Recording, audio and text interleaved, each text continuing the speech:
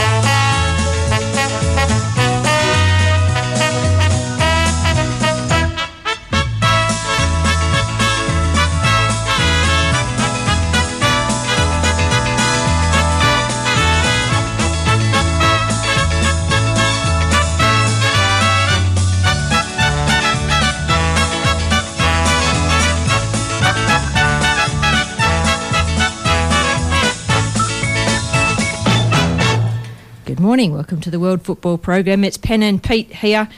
Double up 2 times in a row, Pete. That's Good right. job. Yep, we can do it. Yes, we can. It's a beautiful day. Great for football wherever it is. Not sure what football is on this weekend. Probably the digital experience is what's going to get us through with the EPLs and the World Cup qualifiers and all that kind of thing on your social platforms. 10 Paramount. That's it. So, yep, FFA Cup on this evening, so if you follow a couple of those Eastern States teams. Yep, that's it. I think it's one of the 2 last rounds of 32, is it? I think us. Yeah, there's a couple of 32 rounds, and when you say us, Perth Glory, no, we're still in the round before the 32, so everything got really messed up for a while there. Yes, 2 delayed fixtures before they move into the next round, and to the cup proper, as it was. And one of them is us. Yes, unfortunately not a home game for Perth Glory, but there you go, we still get to play the game. Yep, that's all good. We've got a great show today. We've actually got a lot of guests lined up today, so we're going to move through things with a bit of brevity, but a lot of information. And a big thank you to everybody for listening in. You're on 107.9 FM Radio Fremantle. Pen and Pete taking you through to noon today. Big thank you to all the listeners that become members of the show. We're volunteers, so we absolutely appreciate it. Plus Oswest Fencing and Wrought Iron, Futsal WA and Gaten Fence Hardware. Thank you very much, everybody, and anyone who listens in. We appreciate it. Share the word. The guest today, we've got Ryan Lenigan from Football West, Vince Matassa, who's on the Football Hall of Fame. He's down at the craft fair at Claremont Showgrounds, which I think is the largest craft fair in the Southern Hemisphere. It's absolutely massive. It's an antiques and collectors fair, so Football Hall of Fame's down there with a bit of a presence. Alistair Gomes from Fair Game Australia, Simon Hill, who's now with Network 10 and Paramount Football. That's an absolute bloody mouthful, I've got to say. And Emma Linus, the president of Blackwood United Football Club, and Jonathan, Jonathan Aspro-Podomitis. Aspro, that's it. Just Aspro, I think you can get away with saying. Yeah, absolutely. So that's what's happening today. A lot of football, of course, and we're going to try and get through that lot in 2 hours. That's usually what our end of season show looks like. We try and get as many people as we can in the studio and then on the line. Yeah. We've got a few weeks and then we're going to finish for the year, and all of the team will be in the studio having except for Pete. Is that your beer celebration? Is it on that day, Pete? No, it's my daughter has a dance concert that apparently I've... That's right. Parental duties. There's always something happening on that day. There is, isn't there? And only for you. Everyone else will be in. Cool. All right, well... So I don't know who's going to supply the witticisms that day, but maybe Hugh can step up to the plate. I'm sure we can fill the gap.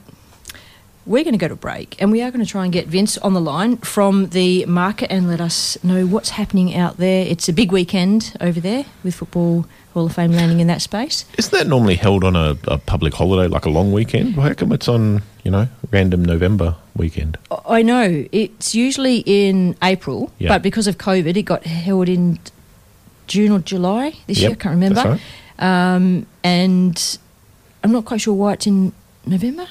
Is it only once a year? I don't know. Well, obviously this year it's twice a year. With COVID, it's kind of changed the dates a bit, and I'm a bit confused now. What we'll do is we'll assume that Vince Matassa knows all the answers to these questions, which he'll have no clue about, but we'll put them to him anyway. Absolutely, we will. We'll be back shortly talking more football with Pen and Pete on the World Football Program.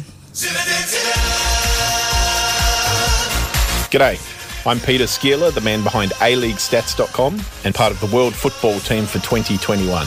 Joining me this year will be women's football expert Penny Tannerhoth, Ashfield Sports Club member Sean Kelly, Subbuteo expert Hugh Best, and Junior Matilda's goalkeeper Miranda Templeman. We will be with you every Saturday morning through to the end of November talking football. Catch the show on live stream or via our new website, listen in later on the podcast, or land on our Facebook page and share your football news. The World Football Program on Radio Fremantle 107.9 FM.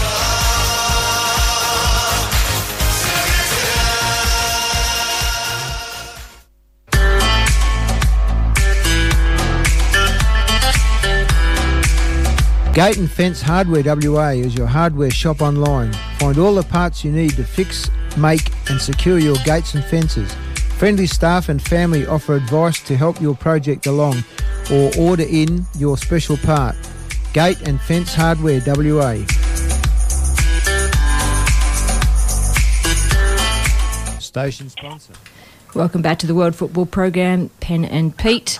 107.9 FM, and a good morning to you, Dave Kindness. He says, morning, Pen and Pete. This weekend football has already started with Scotland 2-0 over Moldova in the World Cup qualifiers. Yes, Dave.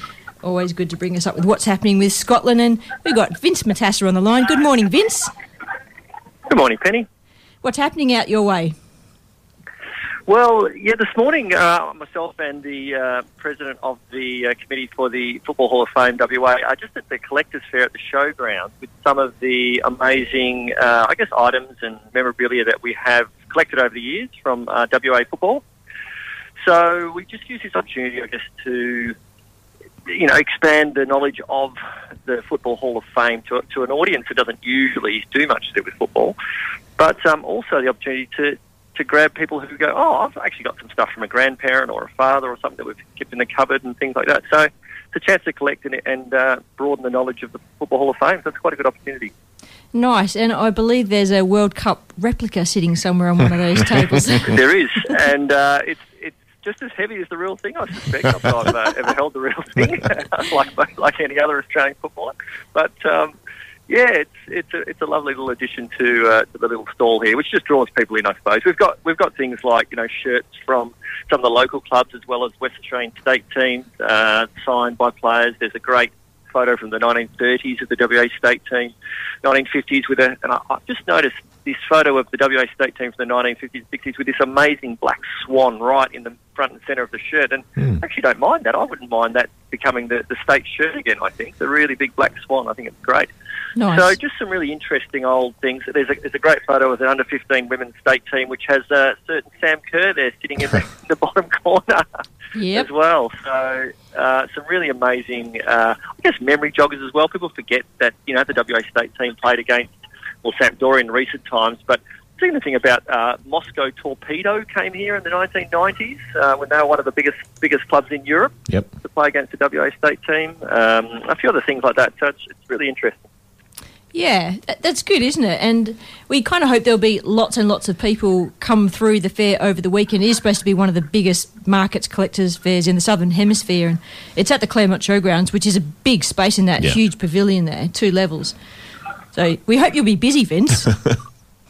Yeah, well, I mean, when I arrived, about half an hour before the opening this morning, there was certainly hundreds of people lined up, queued up to get in, waiting an hour to come in. So it is a big fair, and Liz Ray, who's here with me, tells me there's still a queue to get in. We've been going for an hour now. So it shows you there's a lot of interest in the fair. Yes, a lot of people walk up and try to buy the items. Don't let them take them, Vince. We explain to them we're doing a reverse style fair, in that we like to collect things from people so we can add to our collection rather than buy it. We do have Richard Kreider's book, Paddock to Pictures, which is about the history of WA football on sale. So we do have something on sale, but more, by and large, we're really trying to raise people's awareness and find those one or two people who do have some paraphernalia from many years ago who would like to donate it. And look, I think there's no doubt about it. Longer term and medium term, our goal is to try and have some kind of a museum where we can actually display these items, because they're amazing, and it's never easy to find a base for this. We've been working very hard as a committee to find that, and I think certainly before the Women's World Cup in 2023, when the eyes of the world will be on Perth, in actual fact, depending on the teams we get here, it would be nice to have actually a permanent exhibition up for people to come and enjoy it, and we can hold functions there as well. So that's something that the committee's working on, and I think given how much of this amazing memorabilia we do have, and we don't have many opportunities to display it like this, it would be great to have somewhere that we can do that perhaps permanently. Absolutely, and you're right, the kind of reverse psychology with us being there, isn't it? That we're looking at people coming having a chat and telling us all their experiences, and we want to make sure that we have everything kept for the football community. So we don't want anyone to throw anything away. The idea is that we brand ourselves out there, let everyone know that we're going to be able to put it and display it somewhere in a museum or wherever that might be, and we don't want you to throw it away. We'll keep it and then we'll clean it up like we've got the stall there today. So we're polishing up all the trophies and fixing them all up and proudly displaying them and keeping them for the football community. And that's one of the biggest things that we're doing at the moment. Yeah, that's right. And I think just the same way we don't like having things tucked away in a storage place, we'd like to have them on display. I think that's the same for other people with things at home, maybe tucked away in a garage. It would be great to have it out on display. Certainly some of those really unique moments for WA football when you've had these visiting teams over the years and some big name players come. You look at the Sampdoria lineup from the 1990s when they came to play WA. They had, Mancini, which we all know about, but Walter Zenga was in goals. Some of the Attilio Lombardo played. Some of these really big names that it's amazing. I think they were here in WA to play that game, and there was a lot of trips like that back in the day. So look, that's the kind of thing that we want to try and keep a really good memory of, and have things for people to remember as they come along. Absolutely, Vince. Well, you have fun and you spread the word, and we'll catch you in the afternoon. I think I'm doing the afternoon shift, so I'll catch you in like a high five, hand over the baton kind of arrangement there.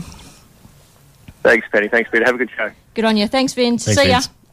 See ya. That was Vince Matassa, who's on the committee of the Football Hall of Fame. We've got a growing group attending to lots of different things. Like Vince was saying, one of the things on our agenda is a museum, and it's been 25 years, so we're working on how that's going to look, with being able to get guests from near and far into an event. It's been no mean feat to work that one out, and a lot of things on the agenda, but it's actually been quite fun to talk to people and have them share their memories and them offer donations to us, and we can fix them up and clean them up, and we can display them and keep them until we have a place for them. Yeah. His description of the old WA state kit with the big black swan on it, actually that reminded me, because the Glory did have a similar third kit a couple of seasons ago of the green, green and gold, the gold and black with the black swan on it as part of the crest. So so obviously no surprises to see where that inspiration came from for the Glory. Yeah, I really like the way that Football West has changed all of the state teams. In fact, I'm wearing one now, the black and gold with the swan on the crest. Yep. They changed it about 5 years ago, I think, so that all the state teams uniformly wore the same uniform, so to speak. I think that's great. Did they really? Did they not wear the same kit before? Nope. Interesting. Yeah, so even Masters teams, etc., that would go away, and state teams, amateurs and whatever, they would wear different kits. Okay. Yeah, so I like it. I feel part of the organisation if I ever represent West Australia in any form. Yep. It's nice. Yep. Okay, we'll go to another break and we'll come back and chat more football with Ryan Lenigan. This is Pen and Pete on the World Football Programme. West Coast Futsal Association was established to develop and promote the game of futsal. With a vibrant new look and re-imaging, we are now Futsal WA.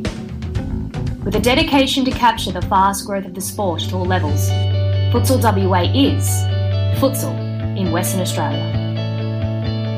Futsal WA provides boundless opportunities to play, with grassroots and junior leagues, pathways to academies, and elite club competitions, and representative futsal that can help you follow a dream of professional futsal in Europe or Asia. With 4 venues across Perth, as an individual or as a group of mates who want to play, there's a junior, men's, women's or mixed competition that will suit you. Contact us to get involved in futsal, an action-packed sport and the fastest growing sport in Australia. Contact us at Futsal WA on 0432 745 140 via email at info@futsalwa.org.au or via our website www.futsalwa.org.au.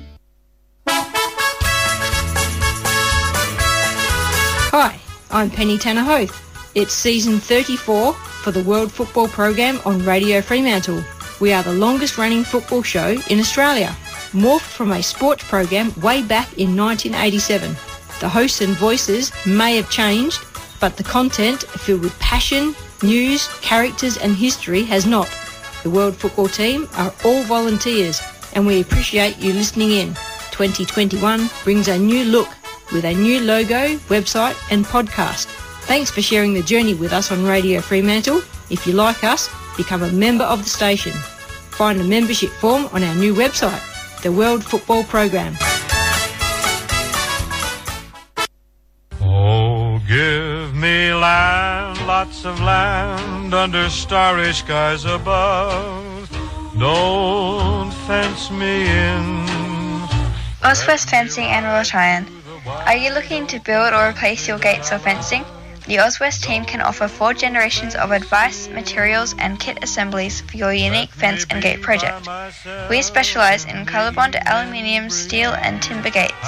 Check out our galleries at oswestfencing.com.au. That's AUSWEST fencing.com.au. Please don't fence me in. Just before we cut over to our next guest, I have to ask Penny, I always wonder, why does a fencing company have a song that says, "Don't fence me in"? Isn't that the absolute wrong thing for a fencing company to have on their logo? Okay, so the type of fencing and gates that we do is for frontages that allow gate automation, that allow you complete access in and out. So you're not fenced in. Okay, right, and you're right, there's probably a little bit of a, got that, because when we first did that ad, we kind of transitioned a bit. Yep, okay, I'm sorry. hearing you. Anyway, on we go. But yeah, it's always bugged me and I've never had a chance to ask you. Yeah, we did mostly boundary fencing in the beginning, and now it's more about the access. Good point. I might just change that advert for next year. This is Pen and Pete, and we've got Ryan Lenigan from Football West on the line. Good morning, Ryan. Hello, Penny. Hello, Pete. I'm in need of a fence myself, Penny, so I might have to be in touch at some stage just to see what deal we can get done. Customised service just for you, Ryan. No problem. Nice. It'll have to be a very tall fence, but yeah, for those of you that don't know, Ryan is pretty tall, even taller than Pete, and Pete's tall. Yeah. What's happening across the Football West platforms at this moment? It is very much in planning and review stages at the moment, Penny. So we are avidly kitting the rules books and having very strenuous discussions with our standing committees, given that we want to go into 2022 with our boots on the ground and ready to go. So there's been some really good outcomes actually in the last couple of weeks as we make our leagues and our competitions and our structures better, more accessible, and more quality for those players. So yes, it's I think I said to the guys on the radio a couple of weeks ago, there's no such thing as the off season. So we want to make sure we get it done while we can. Sure, and I guess part of that would be canvassing the membership and the players and the community for their feedback to see where that factors into new directions for Football West. It does. I think that we've probably taken a bit of a different angle than previous years in terms of things like structural feedback and rules feedback. Of course, the standing committees are still a really important part of providing that basis of feedback. But we also know that not everybody can devote that time that it does take to sit on a standing committee, but have some really valid thoughts as a player, as an official, as an administrator. So we have tried to set up some alternative options for people to still provide their thoughts, and it's done in a formalised way via our website, and it has been really successful. We've got a number of rules clarifications or rules tweaks which have come directly from the public this year. Have you got any, any indicators of what changes we might be looking at for next year? Like, I know that the NPL for the women especially is kind of a new competition, and it was, I'm not quite sure what the word is, but the first year or so was no promotion, no relegation, and that's changing for next season, I believe. The NPLW space has been an interesting one, predominantly because of the effect of COVID. As you know, that NPLW league was formalised. Very difficult year for sport across the board. So I think that the rollout of things like promotion, relegation, and bolstering the league itself have always been somewhat hampered by the fact that it hasn't had the greatest of starts given COVID, but that hasn't stopped the growth of that particular league. So there has been a number of proposed rule tweaks and structural changes to that league, which while we're in the final stages of finalising those off, I can certainly touch on them. So it's things like for the underpinning under-23s league, which is that development league, in conjunction with the standing committee, exploring reducing that to an under-21, so giving more opportunities to younger athletes, younger females in that space. Certainly, the numbers would already suggest that it is very much a younger league than the under-23 cutoff. But I think that us formalising that, providing some more opportunities for talent distribution will be a good thing. There was a request for a player point system.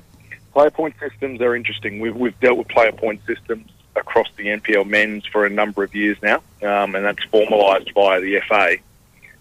A player point system would, in a best case scenario, see a more equal distribution of talent, making it a more competitive league. But of course, we don't want to get to the point where that means that people have to leave their junior clubs, the clubs that they've represented. So getting that balance right has been really important for us. So just on the sorry, Ryan, just on the points then, do you mean if a player is reached the elite platforms, then they get higher point weights so that you can only have so many of those players in your team or club? That's part of it, Penny, and we already have that system in the NPLW anyway. If you've represented at what's been known as the W League previously, there was only so many of those participants that could be in that first team squad. Yep. The player point system that we're talking about here is probably more of a points reduction to encourage junior development. So if you played your junior club football at a particular club, playing senior club football at that same club would see a reduction in points. Therefore, encouraging those clubs to put some time and effort into junior development, and that's something we believe strongly in. We just have to make sure that we do the modelling to not detract on any teams that, particularly in that NPL space, the NPLW space, where a lot of those teams are new. We don't want to be hampering their opportunities for a competitive league. Yeah, and I suppose the outset of that is that concentrate on junior development, then you get the families involved. So it's not just a player, it's their entire family, and they'll contribute their resources into volunteering at the club and so forth. So it gives stability and longevity to the club, and that's what we all want. They're all good outcomes, and that probably then comes to our third recommendation that's come by the standing committee, and we're looking at putting in place, which would be in effect a mandate for junior teams at all NPLW clubs, so that they don't just become senior clubs, that they have that pathway, that aspirational pathway for juniors in place. So most of our NPLW clubs already do that. It would just be about formalising that moving forward. If you have a point system which rewards clubs for bringing players up, training players up from the youth anyway, would you need a separate mandate as well to say that you have to have a junior program, or would the fact that you're going to be penalised if you don't have a junior program because you're not going to have players that give you that points benefit. Would that be enough of a incentive for clubs to do so? It's probably a combination of both, Pete. I think that often with the sports development, we're trying to get the right balance between carrots and sticks. Yep. We want to ensure that it's not all just about, you didn't do this, therefore it's a fine, or you didn't do this, therefore it's a sanction to the points. We want to encourage outcomes. Yep. But sometimes, particularly for those first couple of years, with really new and revitalising changes, there is a need to kind of formalise it within the rules just to make sure that the clubs, and they'll have plenty of support from Football West with this, but the clubs know that it's not just that top league that matters to us. Female football development across the board is extremely important. Can I ask too, with the NPL, we're saying, well, if you look at the A-League now, it's A-League men, A-League women, so it's kind of a generic term. A-League is both. With NPL and the local football structures here, when we're talking about changes and development, etc., are we working towards having the same structures in men's and women's eventually? The best case scenario would be that, Penny. I think that we want equality across the board and equity across the board. So if that means that structures across men's and women's are, where possible, the same, that's a really good outcome for the sport. You've got to balance that with the fact that there are probably unique structural components, particularly of men's, that if you had a chance to rebuild that men's structure from the start again, you probably wouldn't have made that choice. And I think that that's really important for us to learn our lessons on too, that just because the men have a particular structure doesn't mean that it's necessarily the right structure. And I think that for us, that's something we always keep in mind, is that we can learn our lessons, both good and bad, from the history and tradition of the men's game, and just make sure as the burgeoning women's game continues to grow, we have the right pieces around that and in the right structural format to make it work best. What about clubs being able to have teams across all divisions? I think there was something this year in the women's competition that said you couldn't have a team in each of the top tiers, so State League and NPL, something to do with if you were promoted from the State League, that meant you would automatically be in the NPL. You can't have more than one team at that club in the NPL. But if you're then going to allow the teams to have, so the clubs to have teams in all tiers, what happens if they keep winning? Do they keep staying in the same division? This probably gets the heart of when you look at a men's structure and a women's structure, and while we certainly want to make them equitable, there may have to be tweaks to make that best for a development perspective. So from an NPLW perspective, you do have the State League as the next tier under. What we have traditionally seen, however, and you are absolutely correct, that clubs in an NPLW cannot have then teams in the State League, because ultimately, like the men's, you'd want to think that there would be promotion relegation between those two tiers. What we have seen, though, is that large and successful female clubs often bring more females in, and therefore their underpinning amateur teams much stronger than some of the State League teams that don't have those underpinning amateur teams. So for us, it's about looking at that structure with a very critical eye and working in conjunction with our stakeholders and saying, we believe that promotion relegation across all tiers of female football will be important. How do we get there to ensure that we continue to grow the game, that we don't have clubs just monopolise large numbers and basically turn leagues anti-competitive? We want competitive leagues, but at the same time, we want to make sure that female development's at the forefront. So going forward into 2022, there'll be promotion and relegation from the women's NPL? At this stage, while we are still in the final stages, Benny, it more than likely will not be a promotion relegation year.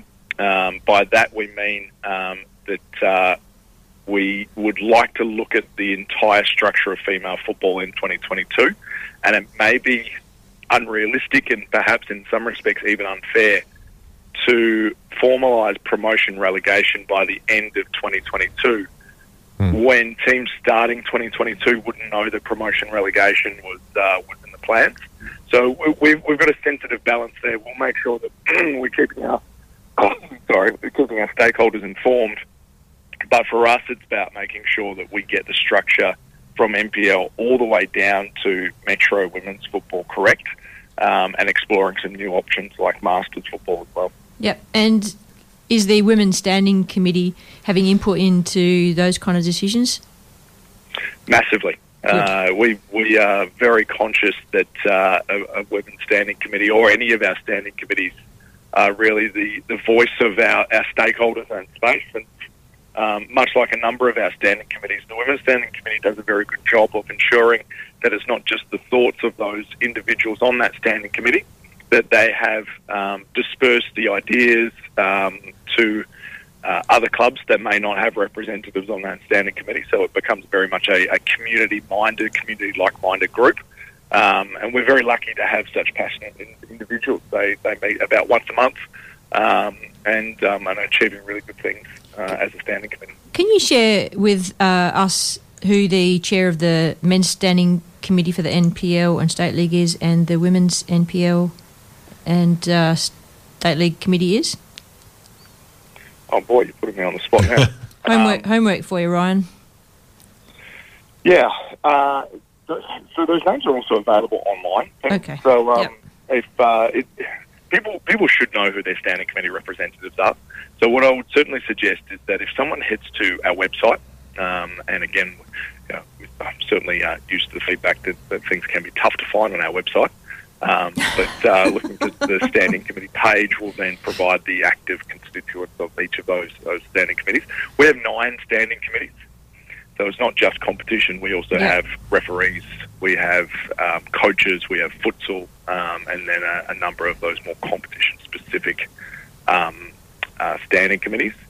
It's a really interesting part of the sport. From a governance perspective, they are effectively constitutionalised via FA, and when harnessed correctly, we get some really great outcomes from our standing committees because they are our voice of the participants and of the members of the football public.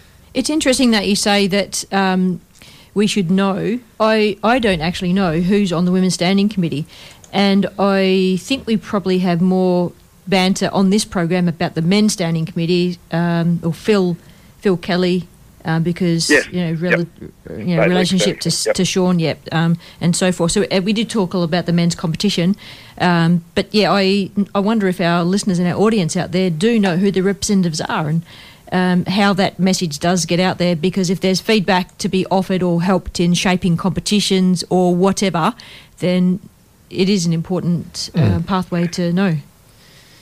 And I think that would be a great opportunity, actually, to have someone like a standing committee member as an interviewee on your show. So for our Women's Standing Committee, for example, it's Conrad McKelvey as our chair, a very passionate individual on female football.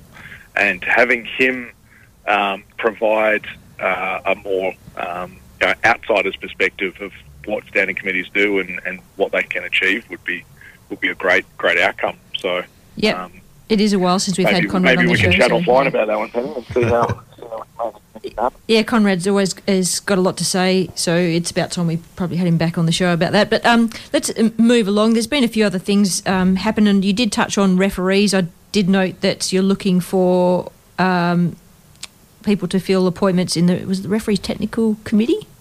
Correct. A really integral part of our referee structure, our referee development. Certainly, and I will reiterate this for all your listeners, you don't have to be a referee to put your hand up to be part of the referee technical committee. It's important that we have a balance of skills and a diversity of skills on that committee. You'll find those details on our website. It's just been put up as a news article, and it links to a revitalised terms of reference. But an integral part of our game, and one that we would love to see some passionate and enthusiastic representation on. Now, there's a couple of things before we let you go. The National Indigenous Advisory Group has come up in the public space in this last week, and Tanya Oxby from West Australia. And I don't know if many people know Selena Holzer. I'm going to familiarly. Oh my God. Familiarise. Yeah, that one. Valley. I know her as Wal. Okay, so we played state team together. I think she's living in the NT now, but she's also been appointed onto that committee, which is great. I think it's been some time since she's appeared in the WA football space, but she was involved with Curtin, Morley Windmills, maybe Perth Soccer Club, I think, when I was playing there. So she's got a history in women's football, so it's great to see her name pop up along with Tanya Oxtoby, whom we all know now is coaching at Chelsea. Yep. In England, so some great names there, and we'll see what that brings going forward. And the other thing was State Football Centre. Ryan, give us a little bit of an update on that. It's going very well. The State Football Centre, again, it would be a couple of months ago that was on the show and broke good news that the ground has been broken. We are steadily moving forward. We're well on track for the 2023 Women's World Cup. And the State Football Centre being a really important part of that rollout. It's a training centre. So if someone is keen, I would recommend a drive past the current site. It's coming along very well, and from a staffing perspective, they're starting to really ramp up in terms of how we can make sure that State Football Centre it's a standalone success and really pulls together the state football community, whether they're coming from the north or the south, the east or west or the metro. It's something that we can be quite proud of, is that State Football Centre. Yeah, it's backs onto Welshpool Road.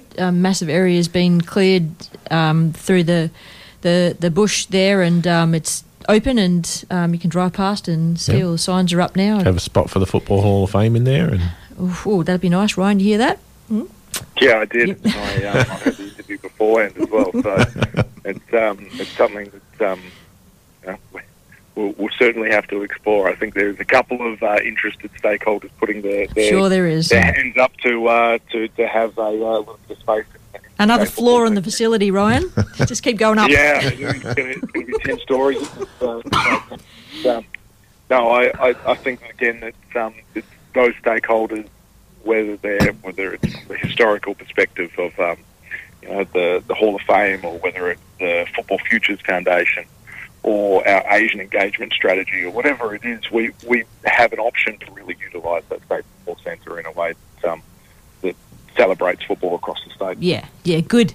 Ryan, thanks so much for joining us. Appreciate your time today, and enjoy that coffee or tea with your feet up while you can. Always a pleasure, guys. You have a great day. Good on you, Ryan. Thanks, See Ryan. Ya. Thanks. Ryan Lernigan, the Community Manager for Football West, just bringing us up to speed with what's happening, changing from feet on the ground to planning and strategic stuff for next year. Boots on the ground. Yeah. Yep. As the Americans would put it. Yes. A lot happening in Football West space at any time of year. We didn't even touch on the proposed third division for the men's state league. God. I was thinking about that, but never. Damn it. Yeah. Yes. Something for next time. Yeah, it sounds like there's a lot of things in progress at the moment. Yep. So maybe the next time we chat, there'll be some kind of formalisation. Clubs are already appointing and starting their pre-season gigs. I mean, wow. Okay, we're going to go to a break, and we'll come back and chat more football with Alistair Gomes from Fair Game Australia. This is Pen and Pete on the World Football Program. Radio Fremantle 107.9 FM. Everybody has goals.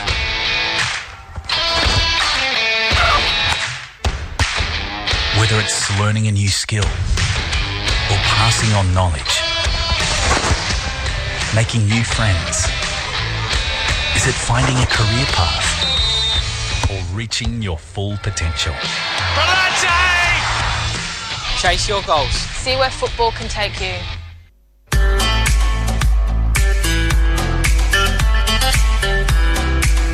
Gate and Fence Hardware WA is your hardware shop online. Find all the parts you need to fix, make and secure your gates and fences.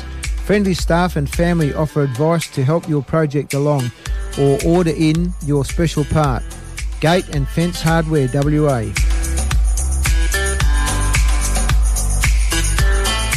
Station sponsor. Coaching football.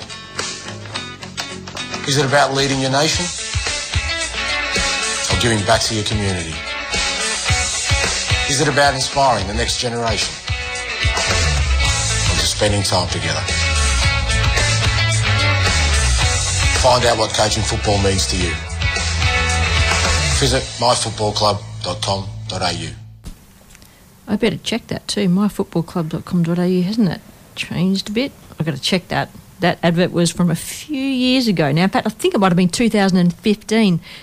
FFA have changed a few platforms along the way. Well, it redirects to playfootball.com.au, but you can get away with typing in MyFootball. There you go. Another ad I've got a note to change for next year.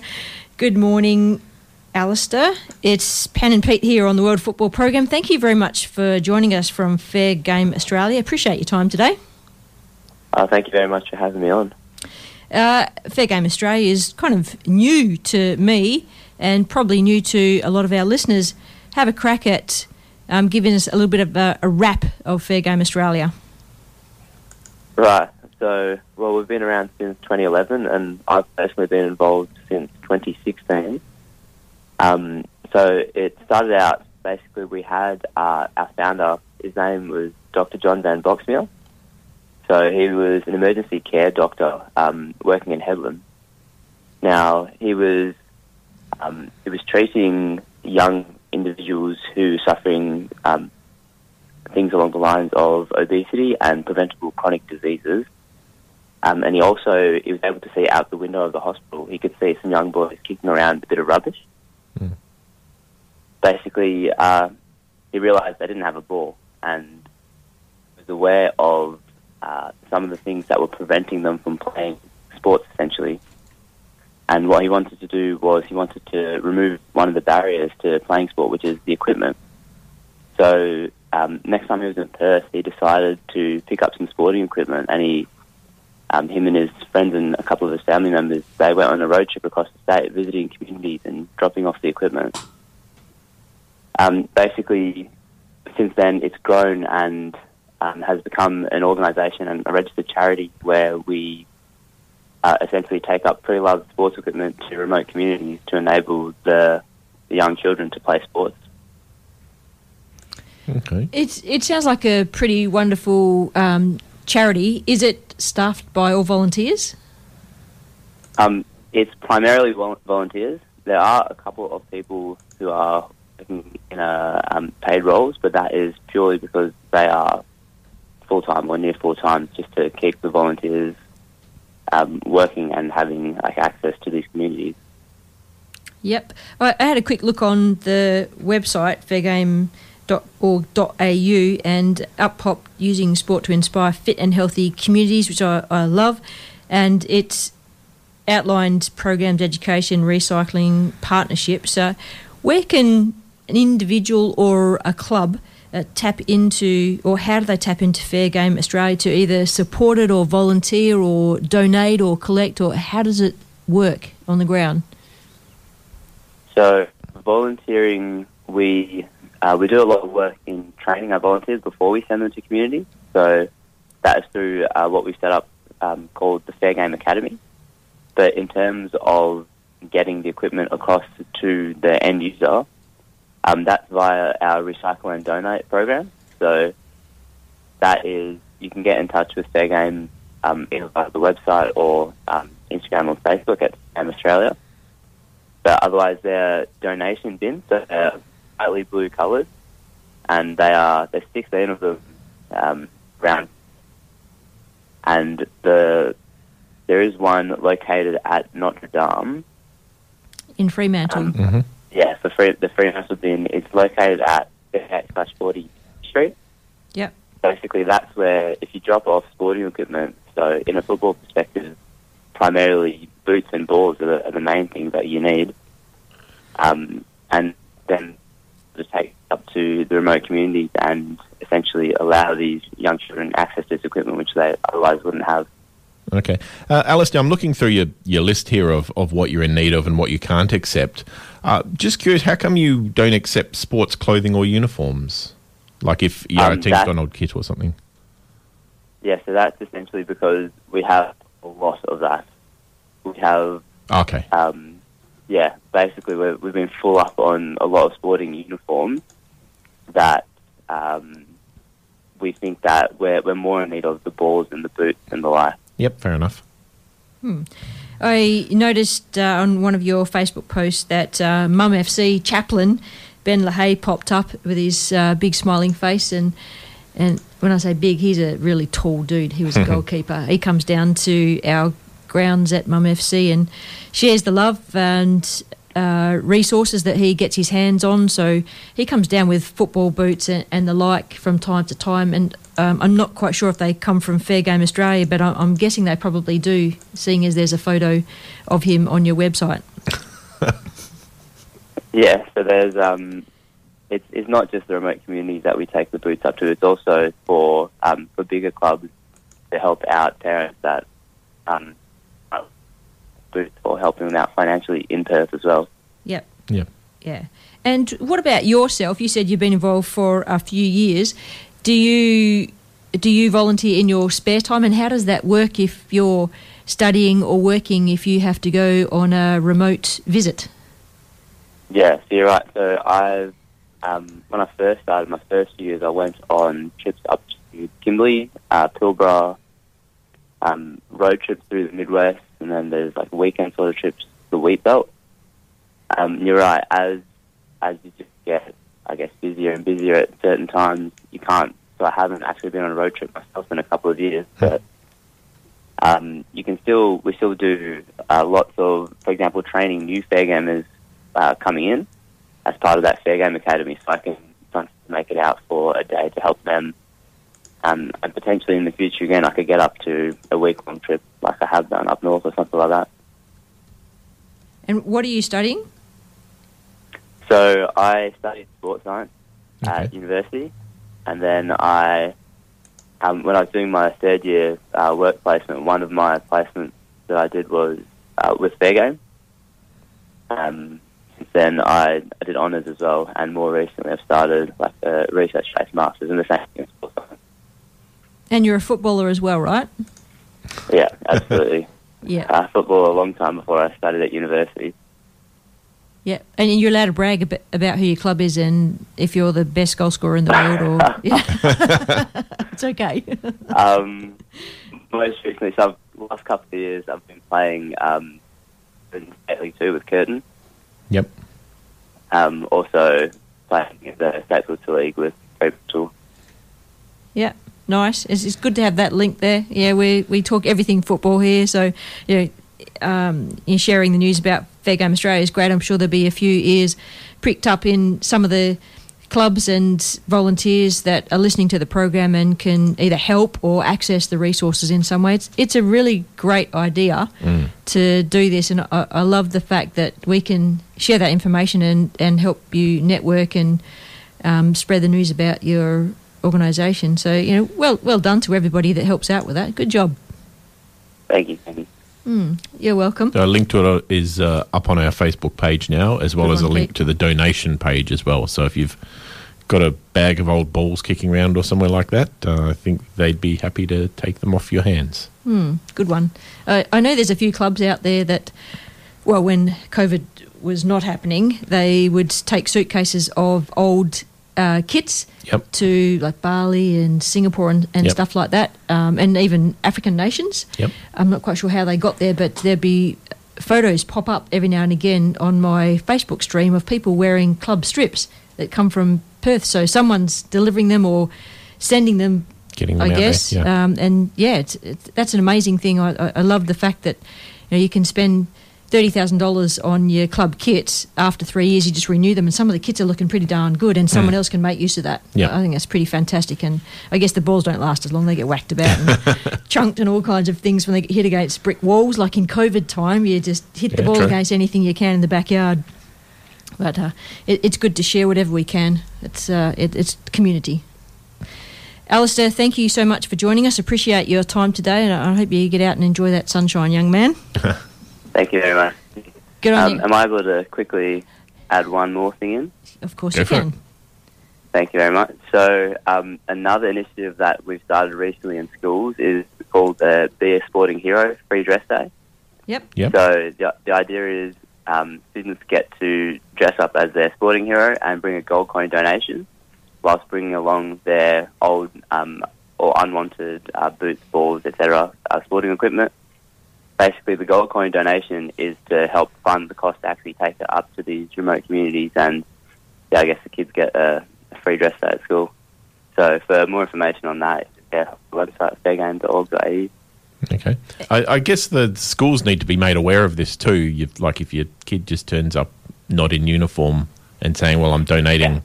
So is that more something that the schools need to, like the headmasters and teachers need to be made aware of? Correct. So that was more directed at the schools. If we can arrange for those in the schools, the students bring and the donations as well. But more for the administrators, that one. Good one. Yeah, some of the schools have particular days. Like I think there's a support your AFL club day. I've seen. I've never seen a support your my kids' primary school had a purple haze day, and I was very proud to send my kids to school in Perth Glory gear because I think everyone else was in Dockers gear. And purple is purple, right? That's right. Who's going to notice those little things? Alistair, proper team. Thanks so much, Alistair. I appreciate your time and enjoy your weekend. Thank you very much. Thank you. Good on you. Thanks, Alistair. See ya. Bye-bye. That was Alistair Gomes from Fair Game Australia. Yes, bringing a new platform to the World Football Program. Yeah, and there's a link on the Facebook page now also to the free dress day. We're just literally posting now. So if you are an administrator and you're like a school administrator and you want to get involved, you can follow the link from our Facebook page.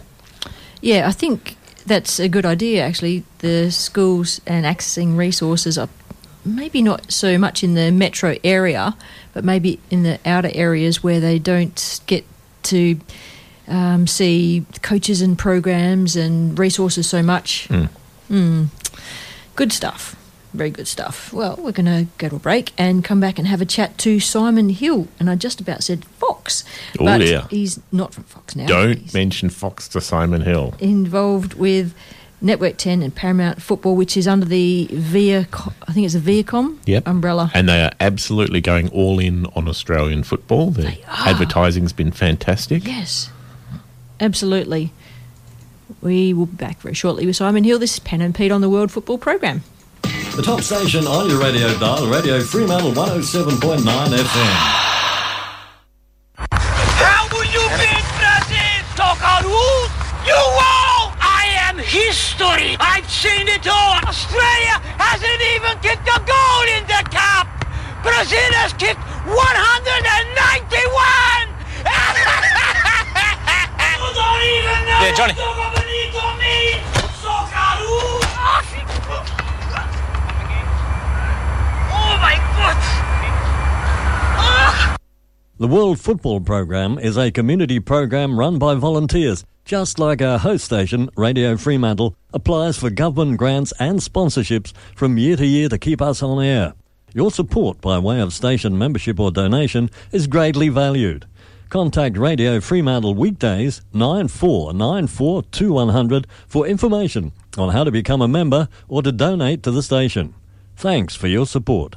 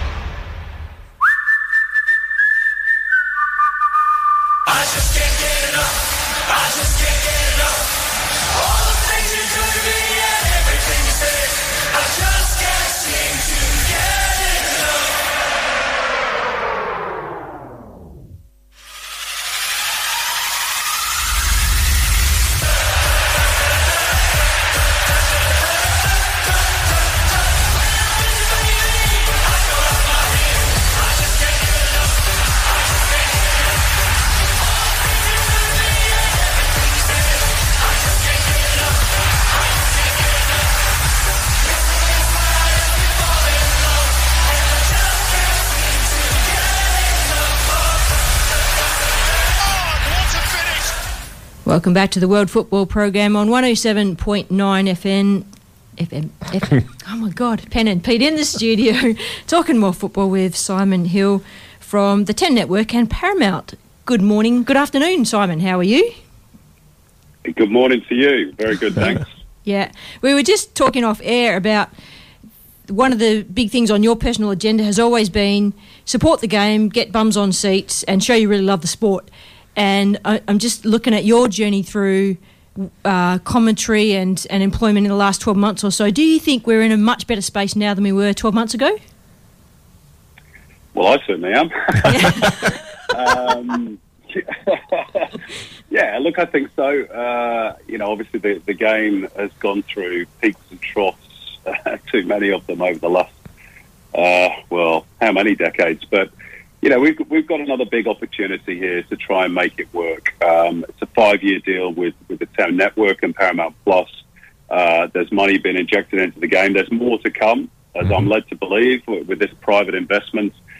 We've got exposure on free-to-air, which we haven't had for since the start of the A-League. Yep. I think as you're seeing through Network 10, they're integrating football into their other programming, things like Have You Been Paying Attention and The Project, and Archie Thompson on, was it MasterChef or My Kitchen Rules, one of the two, I can't remember. Yep. That's all good, and it helps to sort of seep into the mainstream consciousness. But I think the key to it all, and this is where I like the messaging from the APL, is it's got to be about football fans first and foremost. We've got to get our core audience back before we start worrying about the mainstream. And I think we've been guilty in the past of trying to chase the mainstream before taking care of the needs of the football fans, sort of running before we can walk, if you like.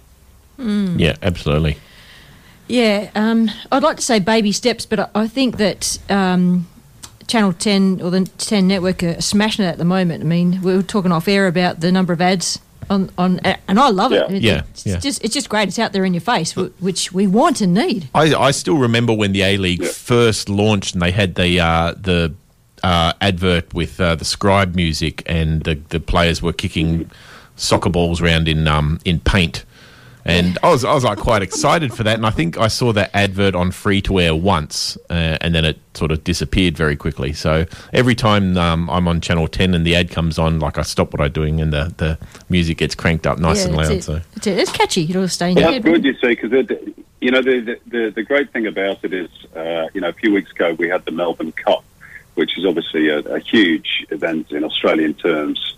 And immediately the race finished. They did a quick interview, and then they went to a break. And the first thing that was on that break was a minute advert for the A-League, which is just fantastic, because you've got so many eyeballs watching that particular event.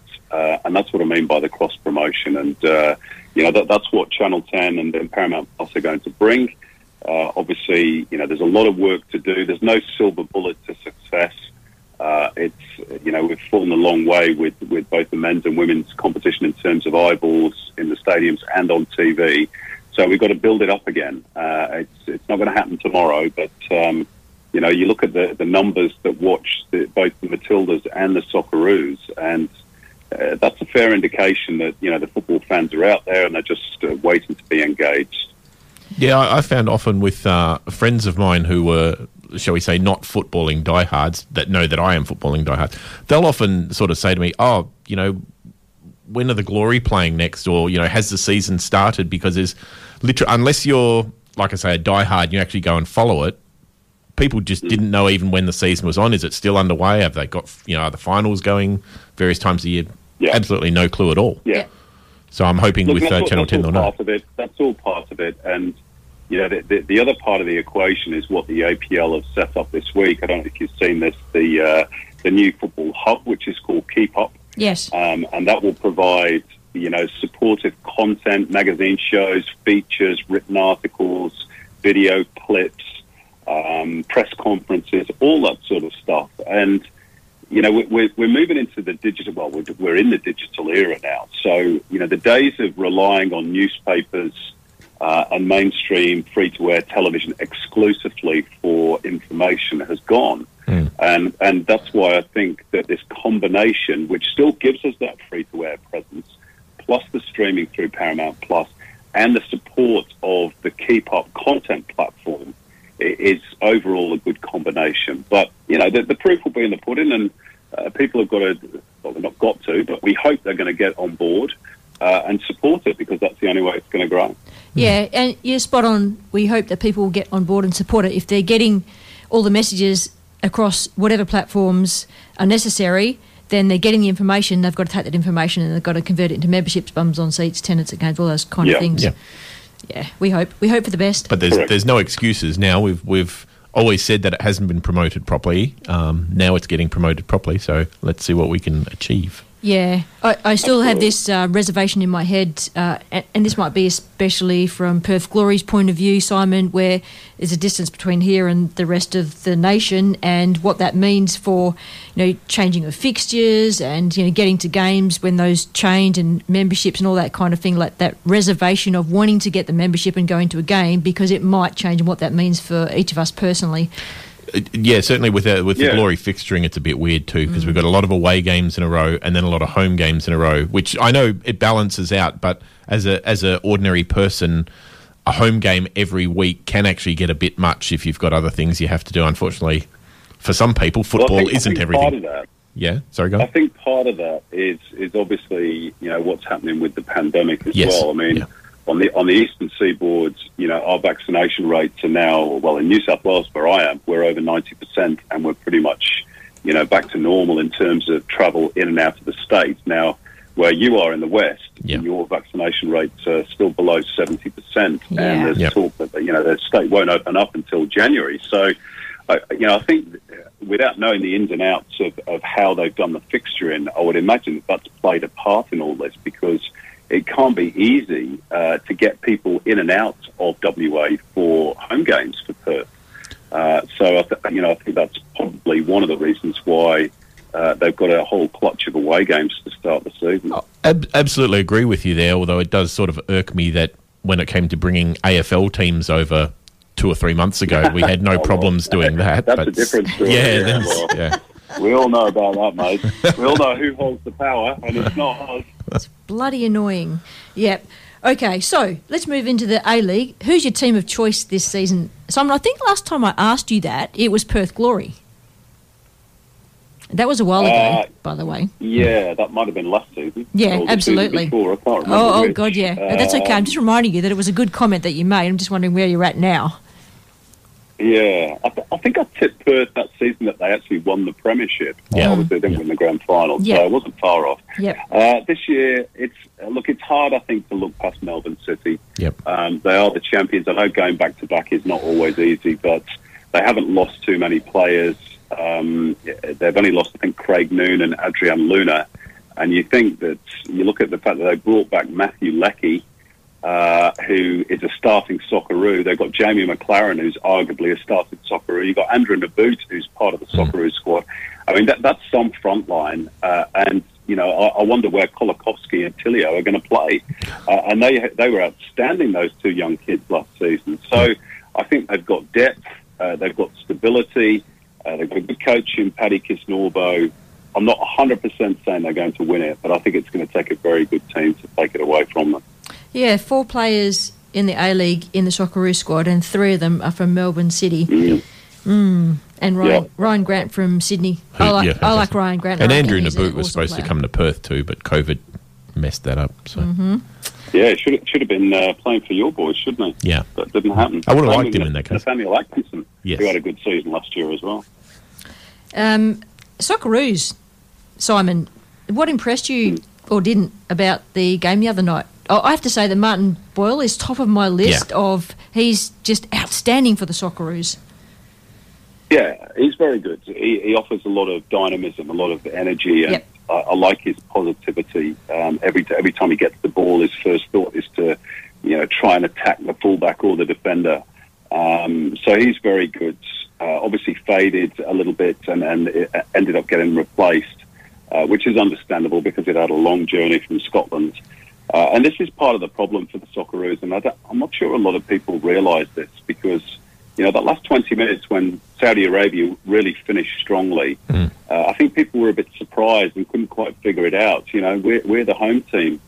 The problem is our boys play all over the world. They're scattered to the 4 corners of the planet, and their travel back to Australia was much more difficult than the Saudis, because they arrived on a private jet 5 days prior to the game. They all play in the Saudi League. They've been training together for quite some time.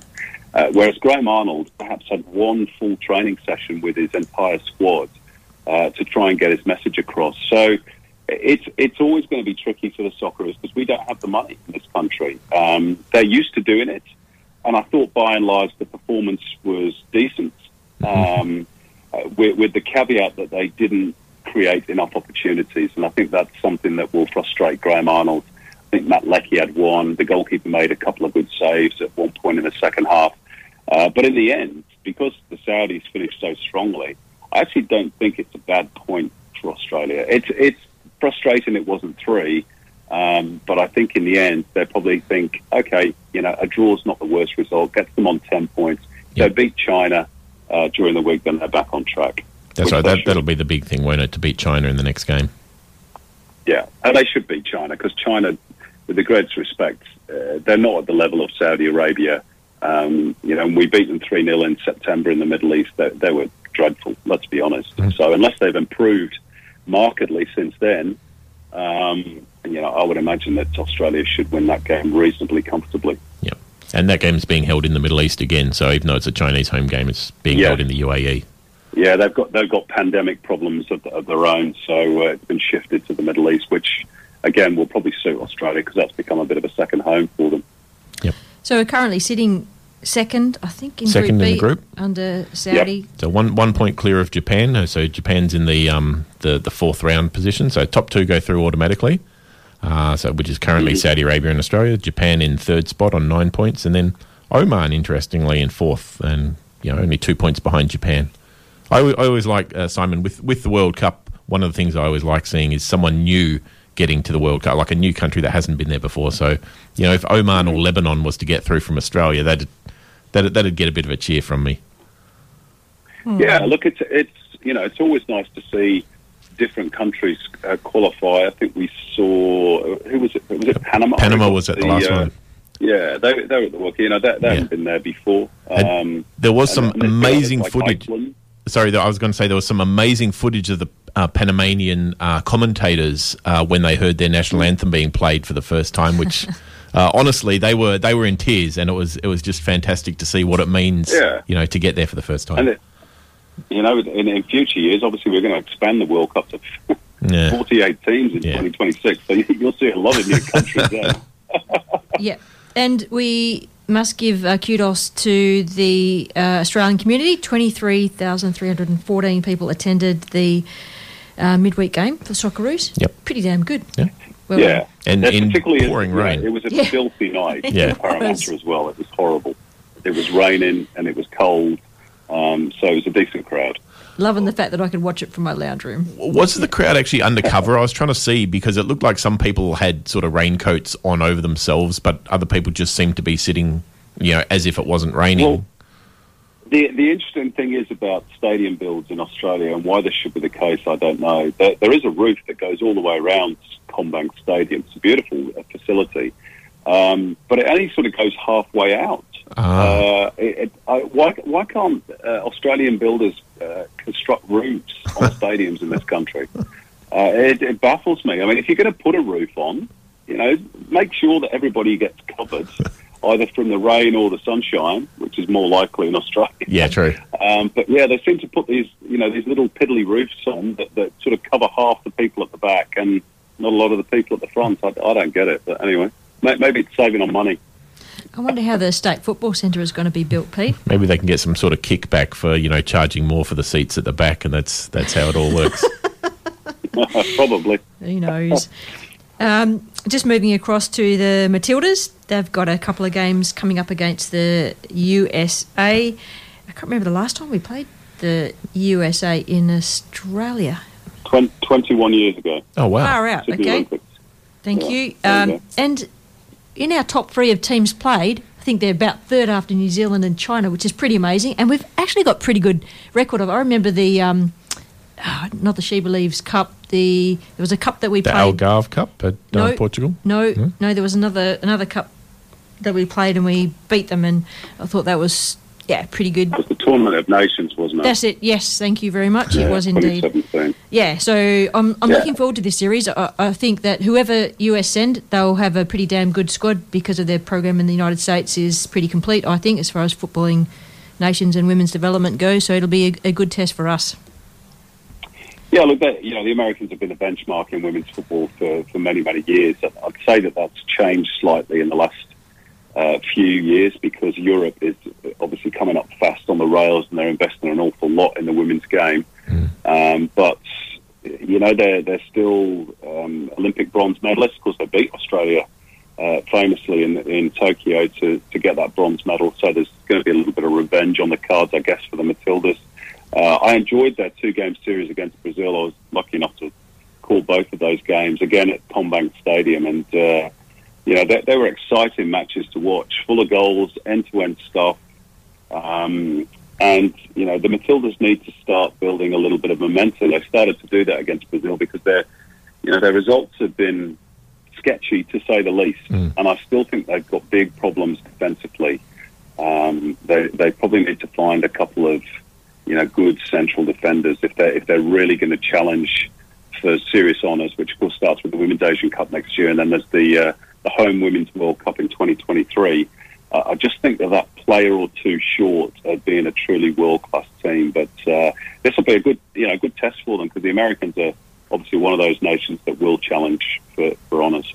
I agree. I also think that consistency in the goalkeeping area is required. Yeah. I think that Micah, who stepped in for Lydia Williams. Yeah, Tegan Micah. Yeah, I thought she played quite well but was a little bit inconsistent at times and probably just needs to play that higher level a bit more to get used to the speed and instincts that come at that level. But I think she's potentially a great choice for Australia going forward. That and someone at centre-back, like you suggested, is just essential for us. Well, look, I think Tony Gustafsson will not admit this publicly, but I have the feeling that Tegan Micah is his number one choice. He's got 3 decent goalkeepers: Tegan, Lydia Williams, of course, who's vastly experienced, Mackenzie Arnold, and he's given them all an opportunity in recent games and tournaments. Now, Tegan wasn't available, unfortunately, for those 2 games against Brazil. She was in the squad. But she picked up an injury playing for a club side in Sweden, where she just won the title, incidentally. So she is, playing at a good level in Europe. Yeah. But I reckon if she's fit and in form, I just have a feeling that Tony Gustafsson, that's his number one choice because she plays very well with her feet as well, which I think Tony wants his team to have that attribute. Lydia's a fantastic goalkeeper. She's not playing very often for Arsenal, unfortunately. She's sitting on the bench a lot. And whether that showed a little bit in terms of her footwork, she was a wee bit rusty against Brazil. Mackenzie Arnold, unfortunately, was ruled out through contracting the coronavirus, so she couldn't play in those 2 games. She had a chance against the Irish, and again, respectfully, she didn't really cover herself in glory, I don't think. So I reckon Tegan might be his number one, but we'll see. Yeah, I like Tegan Micah's distribution of the ball. She can throw the ball to feet long, and I haven't seen one of the Australian goalkeepers do that. I can't ever remember them doing that. Adds another dimension to the game, and instinctively she can release it quick, and that kind of decision making helps us move forward. And I don't think we move the ball very forward from the defence. I want to see that change.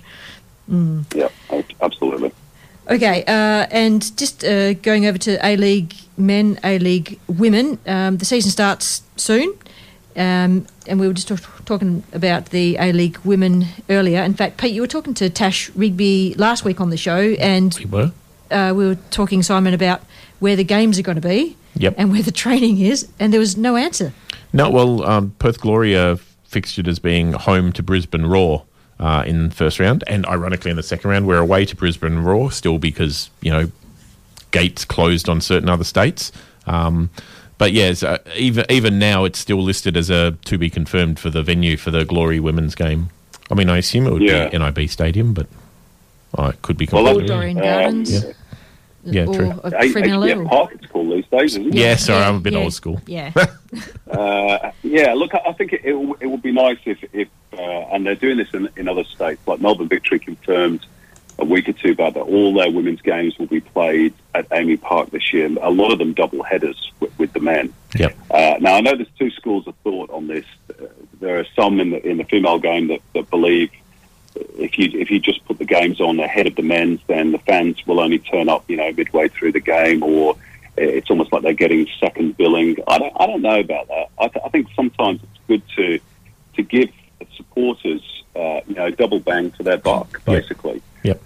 You can come and watch 2 games of football for the price of 1, which I think is good. Absolutely. And we do need to start driving attendances up for the women's game. I was noticing the last full season before the COVID struck, the average attendance across the W League, which it was then called, was just over 1,500. We need to start driving those numbers up and getting people watching on TV as well. And obviously playing at the bigger stadiums is better for TV too, because they're already in situ for the men's games. So, yeah, I think it will be good to see Perth play at HBF Park, but whether that decision is complicated by other factors or not, I don't know. We also did, the Glory did at least once, we had a double header where the women's game was up second rather than sort of before the men. Yeah. Same sort of thing, the crowd sort of fizzled out. Obviously, I think you probably did get a few more people just sit around and say, well, let's stay for the first half of the women's game and then head it off. It also didn't help. It was like a Sunday afternoon, and while the men was still played, it was the afternoon. It was still reasonably warm. I stayed for the full women's game, and I remember by the end it was very cold at HVF Stadium. So, I mean, by the time you're sitting there for 4 hours, you set out at 2 o'clock in the afternoon with the sun shining and everything. By the time it's 7 or 8 o'clock at night and the sun's gone down, it's suddenly quite cold. You're right. A lot of it depends on kickoff times as well. I mean, if you've got a 7 or 7:30 kickoff in Perth, then by the time the men's game's finished, if you're going to kick the women's game off at 9:30 at night, well, you're not going to get finished before midnight. So sometimes it's just logistically preferable to put it prior to the men's game. But anyway, look, the good thing is that the APL are on the same page with that. They know that they've got work to do with the A-League women, and I think they're prepared to do that. You're already seeing some of those changes in process. So, I'm optimistic that they'll have a good season, and hopefully, more fans will watch them both at the stadium and on TV. Yep. Absolutely hoping that. The only thing we've got to cover, I think, is the FFA Cup. Oh my God, I keep getting the FA and FFA mixed up. It is still called the FFA Cup, right? The FFA Cup. 2 rounds, yes, 2 games left of the existing round. The first round? And we've on. still got a few. We've already had a couple played for the second round. Yes. But we've still got the, most importantly for us, the Melbourne Victory versus Perth Glory qualifying to get into the first round, which will be played in Adelaide. And then Western United and Newcastle Jets. Yep, so that's the other one. That's been played today. Is it? I should know that. Pretty sure it's getting played today. It is today. Three cup games today. Yep. Of which I'm doing the Blacktown City and Central Coast Mariners game, and there's 2 other matches. Newcastle Olympic are playing Macarthur, I think, today as well. Is that right? One of the 2, and the Western United playoff game as well. And we can see this across the Channel 10 network and Paramount Plus through the season. 10 play. Sorry. The FA Cup is on today. Yeah. Cool. And this is good. So fans can get to see A-League men, A-League women, FFA Cup, Socceroos, Matildas. And the FA Cup as well. So just to confuse you. Yeah. Oh, yeah. Okay. Thank you. Whew. So and all the Asian qualifiers and the Asian competitions as well. Oh, that's good, actually. I did see that they said they were, like when the Socceroos match finished, that the next one was coming up was the UAE, South Korea, I think. I have to confess I could not find that. I tried to find it and I couldn't find it on the app. Much as I say nothing but positive things about Channel 10 and all that, I do find the 10 Play app is a little bit dodgy at times, especially when I try to stream The Office. I've heard a few people say, where do I get it and how do I watch it? In the early days, and we are in the early days, there's going to be a little bit of trial and error. Not everything is going to run 100% smoothly, but I think the good thing is that the intent is there to show as much football as possible. So yep. It is there if you can find it. Yeah. Yeah, we'll find it. Thanks, Simon, for joining us. Really appreciate the banter, and congratulations on joining the team there with the 10 Network and Paramount. It's great to hear your voice commentating again where it should be. Yeah. Thank you, guys. That's very kind of you. Have a good weekend. No problem. See ya. Thanks, Simon. See ya. That's Simon Hill, who I reckon is our number one commentator in Australia. I'd go along with that. Yeah. Good to have his voice back on the program again. Let's go to break and come back and have a chat to Emma Linus from Blackwood United FC. We did just mention Blacktown in the FFA Cup, didn't we? Yeah, Blackwood United, Blacktown, totally different clubs. Yeah, you betcha. This is Pen and Pete talking football. We'll be back soon. 107.9 FM, your local station. 107.9 FM.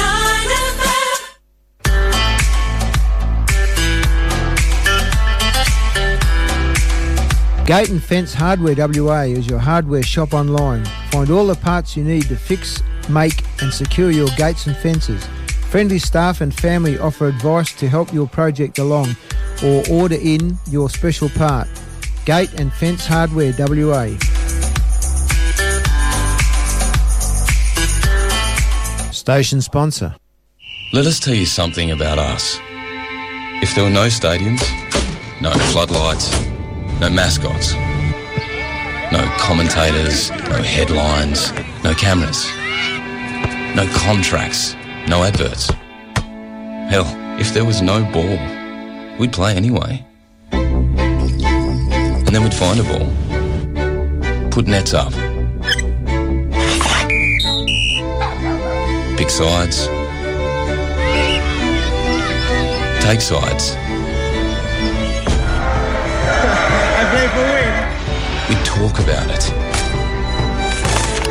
argue about it, sponsor it, film it, play it, live it. Because that's the thing about us. We are football. Welcome back to the World Football Program. Pen and Pete in the studio. We're on 107.9 FM. If you miss any part of the show, you can go to our podcast on the World Football Program website. They podcast everything for the whole year, is up there, and you can subscribe, and eventually we'll have all the shows going back as far as we can remember. And as far as we can find them. Yeah, exactly. That's it. Good morning, Emma. How are you? I'm good. How are you? We have Emma Linus, the president of Blackwood United FC, on the line after a very successful weekend of football. Tell our listeners what happens down your neck of the woods at this time of year. This year was our 9th, should have been our 10th, but COVID put the kibosh on it last year. Our 9th five-a-side carnival. It's a pretty unique carnival in that it's a five-a-side social carnival that we offer down on our grounds in Balingup, which actually doubles as the town camping ground. So we have teams come from all over WA, and they camp adjacent to the ground and play a game of football. And it's actually a well-loved carnival down here, and with teams from Perth. It's very social.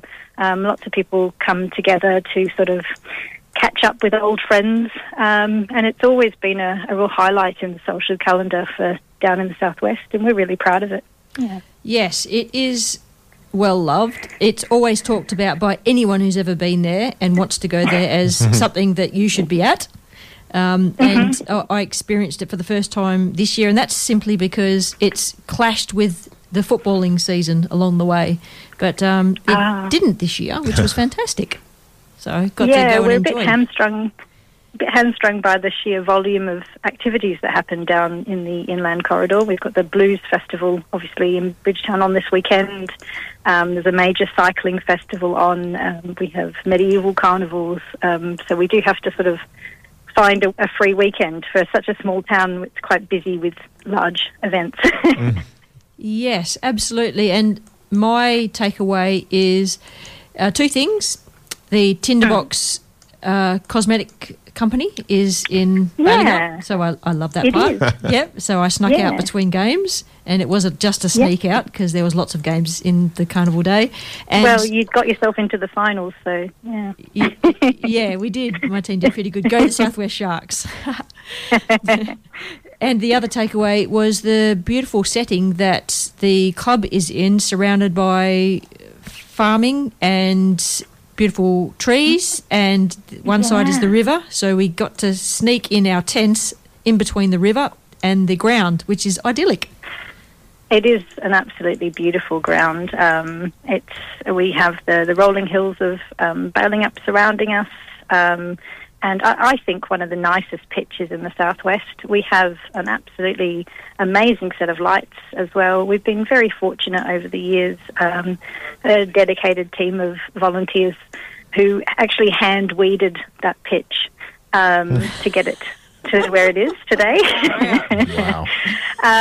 So it was a derelict oval. So 20 years ago, a family moved down from Perth, Hawkins family, and they had a 28-year association with Armidale Football Club before that. They moved to Balingup. They saw a patch of earth that hadn't had a team on it for 20 years. It was pretty derelict, and the family set about hand-weeding it, watering it, getting the council to install reticulation, and the upshot of that is that 20 years later we have some of the best facilities in the southwest, and we just really owe it to that family for their hard work and perseverance. They had vision in a patch of dirt. And it's now a really lovely oval. There were members of the Hawkins family at the carnival, I'm sure. They are, yes, they're still around. Mm-hmm. Tony Hawkins, who's the father of the founder of our club, he still does our lines for us, and I won't say how old he is, but he's far too old to be doing the lines. But he is a wonderful man, and he still does our lines, and Vicky Hawkins is still very much involved with the day-to-day administration of our club. We owe a great debt to that family. We do wish that they would come back, but as with all things, I think 20 years was probably enough. Yeah, and when I think of some of the clubs that are kind of stalwart to the football community, I can think of families, Harnwells at Sorrento, Woodfins at Queen's Park, and so forth. And generations of, and I'm thinking Queen's Park, there was Beryl, and then there was Steve, Linda, Stacey, that's 4 generations, and then they've got kids, that's 5 generations there. So Bailey, I mean, we really owe, sorry? I was going to say, so Blackwood's got a bit of a path to follow to catch up there. Yeah, I reckon. Yeah, we haven't got that many. Next year we'll celebrate our 20 years as a club. Yep. But yes, it's these families that sort of love football that really are the backbone of grassroots football in Western Australia. Especially, what with football being bottom-up funded, really. The reason that A-League is so wonderful is because of these grafters in these clubs. So I think we're really lucky that we have so many dedicated families across Western Australia who are prepared to put the hours in. And we're really lucky in Balingup with such a tiny population that we had a family who loved football enough to get it going, because by all accounts our population is far too small to support a football club, and yet we have one. Yes, but you're in a beautiful part of the state. And there's some lovely things in the main street. When I nicked out between games to just go to Tin Box, my mate Lisa Murphy and we got distracted on the way back. There was a couple of other open shops, like there was a knick-knack shop and so forth. So we kind of said, looked at our watches, 10 minutes before we play, we've got 2 minutes, we can do that, no problem. It really is a beautiful little town. It's a bit of a hidden gem. Yep. But there's a corridor of sort of beautiful little towns if you're going to do that inland drive. It's just a really lovely place to go and visit. But obviously I'm pretty biased. I think Bailingup's a little bit of paradise. Yeah. Sorry, I was just going to say I'm a big fan of the Golden Valley Tree Park you have down there as well. I've been down there a few times. And that's such again, just the vision of some... I don't know the full history of it, but I do know some local tree enthusiasts petitioned for that land to be preserved. Yep. And it's been preserved ever since. And it was really just the vision, it was 100 years ago, I believe, of some people who took it from pine plantation into what is now, I think, one of the largest arboretums in Western Australia. And it is absolutely stunning. And again, it's local community volunteers who actually manage that and get together to keep that looking as beautiful as it is. And it's been very popular during COVID because can't go to Bali, so instead they go to Balingup. Yep.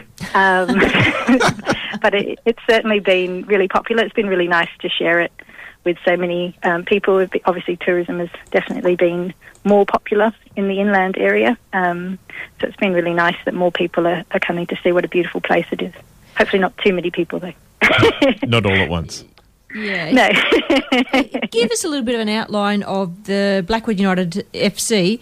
What competition does it play in, and how far do people travel to get to you and to get to their grounds?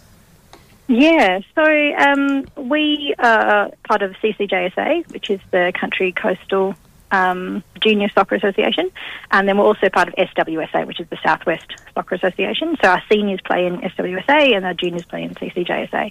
The juniors, because we're the only junior club in the area, we attract people who live as far away as Northcliffe, which is south of Manjimup. Okay. And they come and play for Blackwood. So on a Thursday night, they travel about 45 minutes to training to our ground to do their home training. And then on the weekends, if they have Bunbury games or games out in Harvey, they can travel up to 2 hours to get to their games. So it's a big commitment for our community. But for teams coming to play us, most of the teams in the CCJSA and the Southwest Soccer Association are sort of centred around the Bunbury region, and they obviously travel about an hour to get to us when they play their away games. Yeah. So that sounds about like if Bunbury were participating in the Perth competitions. Yeah. So they'd travel a bit of distance like that, like the Southwest, Phoenix, etc. Well, people are dedicated, aren't they? Are very dedicated. I mean, my favourite is our under-16, who are incredibly dedicated, because you've got to remember that those under-6 games go for about 30, 40 minutes. So they travel an hour and 10 minutes to play a 40-minute game, and then they travel an hour and 10 minutes back to our grounds. And that's if they live in Balingup, but a lot of them live in farming communities outside. So, you know, it's a full day so that their child can play 40 minutes of soccer. So, I mean, a massive, massive commitment, and we're just really lucky that there's so many families prepared to do it. And that's why our carnival's so important for us, because we know what a financial commitment is just from petrol alone and transportation for our parents to get their children out to these games. And so we try as much as we can to subsidise our fees so that we can really keep them as low as possible, and that's what the carnival does for us. It allows us to offer football to the community in a more cost-effective way, because the association and Football West and fees are quite high. So if the club was to put anything on top of it, it would be price prohibitive for a lot of local families, and we don't want that. We want more people playing football. Great work. Fantastic. Yeah, you mentioned that in your presentation speech, and I was hooked with that. I thought, you know, a lot of people say that football, soccer is cost prohibitive, and in Perth, Emma, when we're talking about NPL structures, there's quite a lot of money involved with kids to play NPL football, and seniors as well. And, you know, your situation is very unique. You're outside of the metro area, and people travel to where you are. It's a beautiful location, and what you said kind of struck with me, that you want to provide cost-effective football just so that they can play, and that's fantastic. Yeah, I mean, we are the only sport that you can play in Balingup. There's no other sport available for children in the Balingup town. If they want to travel to Bridgetown, or if they want to travel to Donnybrook, they can access a sport, but there's no other sport in Balingup. So we do have quite a lot of children in our community, and a lot of them play soccer or football. So we feel really proud that we can offer that service. And if we didn't have football in Balingup, there would be no sport outlet for any child in that community. So good stuff. I did want to know too, there was a big shed at the back of the facility. Was there some other type of clubs that use that facility? Yeah, so that's the recreation centre. We don't use that because you can't see the pitch from the rec centre. So that's the community all use it. It's got a big indoor centre and, facilities. But unfortunately, because it's so far from the pitch, we don't use it. And we were really lucky quite some years ago, the Small Farm Field Day, which runs in Balingup, gifted us that little shed that we use that sits adjacent to the pitch. And that's what we use as our sort of club room. Okay, so are there other activities that bring the communities together in Balingup besides this carnival, like annual events? Annual event, yeah. So there's the Small Farm Field Day, which is not very small; it's quite large, which happens on the Oval. And basically, there's hundreds of stall owners, basically from all the regions, and they're all farmers, and they basically have their own stalls with their different produce and different kinds of alpacas and different kinds of sheep and different tractors and things, and lots of people from the surrounding areas come for that. That's quite a big event, and that happens on the Oval, and we have a strong affiliation with the Small Farm Field Day. They've been incredibly supportive of Blackwood United. They use our pitch every year. Well, it's the community pitch, but they use the pitch every year and they take really good care of it. And they also provide lots of grants for the local community. So they're a non-for-profit, so any money that's made from that goes back into the community. So that's a really big event. We also have the Medieval Carnival, which runs in August every year, which is a really major event. And again, they provide grants back to the community. So, all of the big events that happen in Balingup are very community-driven, and our event directly supports our community by just subsidising the football itself, and also it keeps that facility. We put a lot of money back into the facility itself to keep it nice for everybody to use, and the cricket use it in the off season as well. Oh, so there is a cricket club there as well, or they're not in Balingup, but they use the ground. Oh, okay. Yeah. I think it's Balingup Greenbushes, or Balingup Donnybrook, but they sort of move around the pitches. Oh, I see. Yeah. The grass was kept in excellent condition, I thought. All of the pitches were aligned in a way that it was... I always think of Perth Glory in HBF Stadium, or Park, I can't remember, Perth Glory's ground in Perth, anyway. It's like carpet.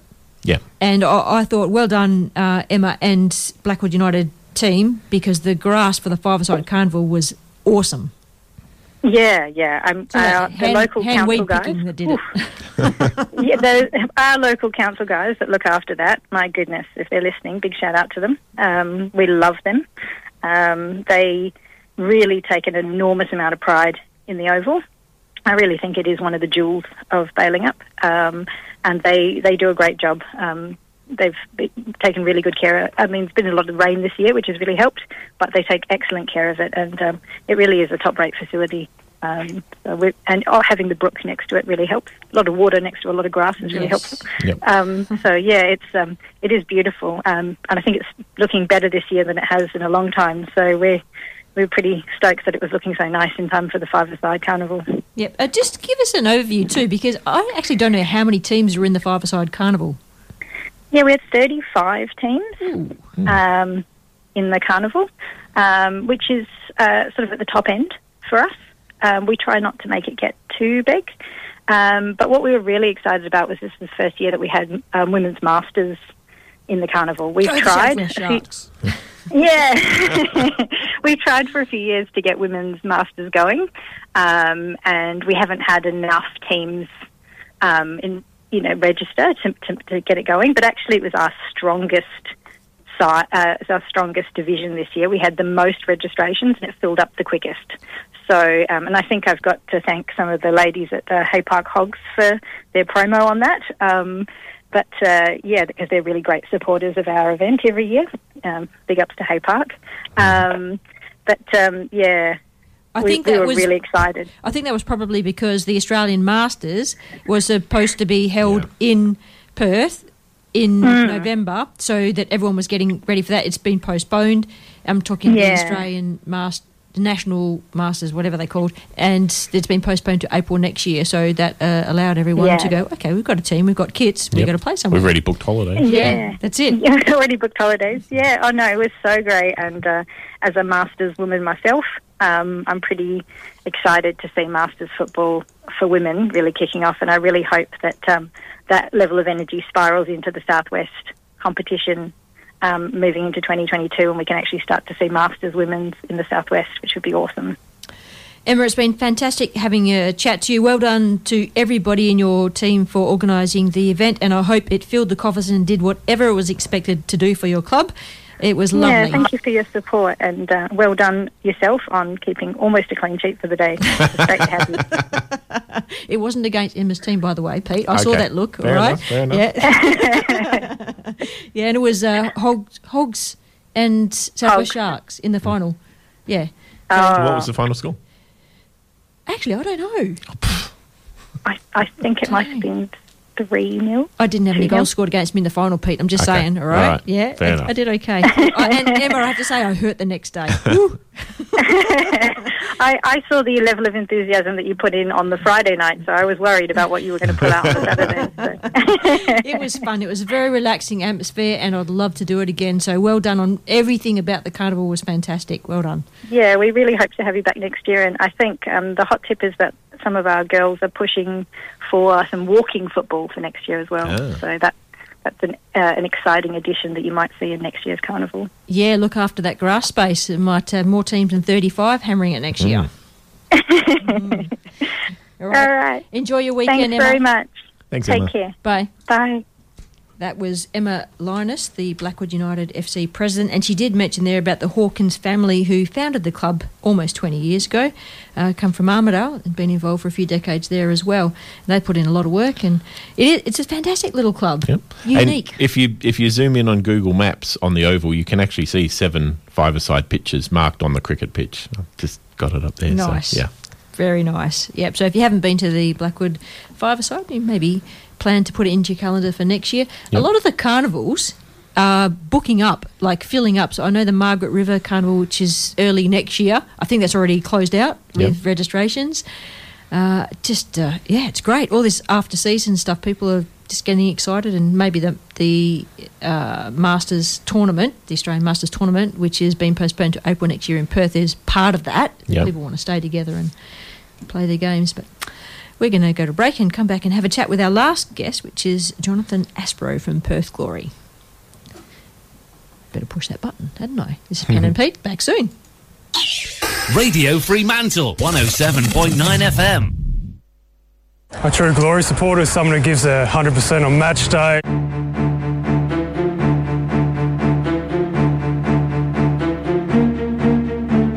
Whether it's chanting, waving a flag. Always there, always passionate. Jumping up and down, going absolutely animal. And continuing to make an amazing atmosphere for football fans. I'll spend about 8 to 9, maybe 10 hours on Glory during the week when we're making our banners and this and that. Well, the feeling when Glory score is just the most phenomenal feeling ever. Everything just stops. So there's a whole brief feeling of silence. Suddenly everyone just jumps up and down.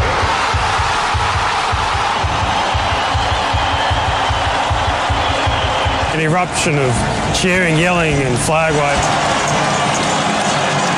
It's just one of those things when the goal hits the back of the net, it's an amazing situation.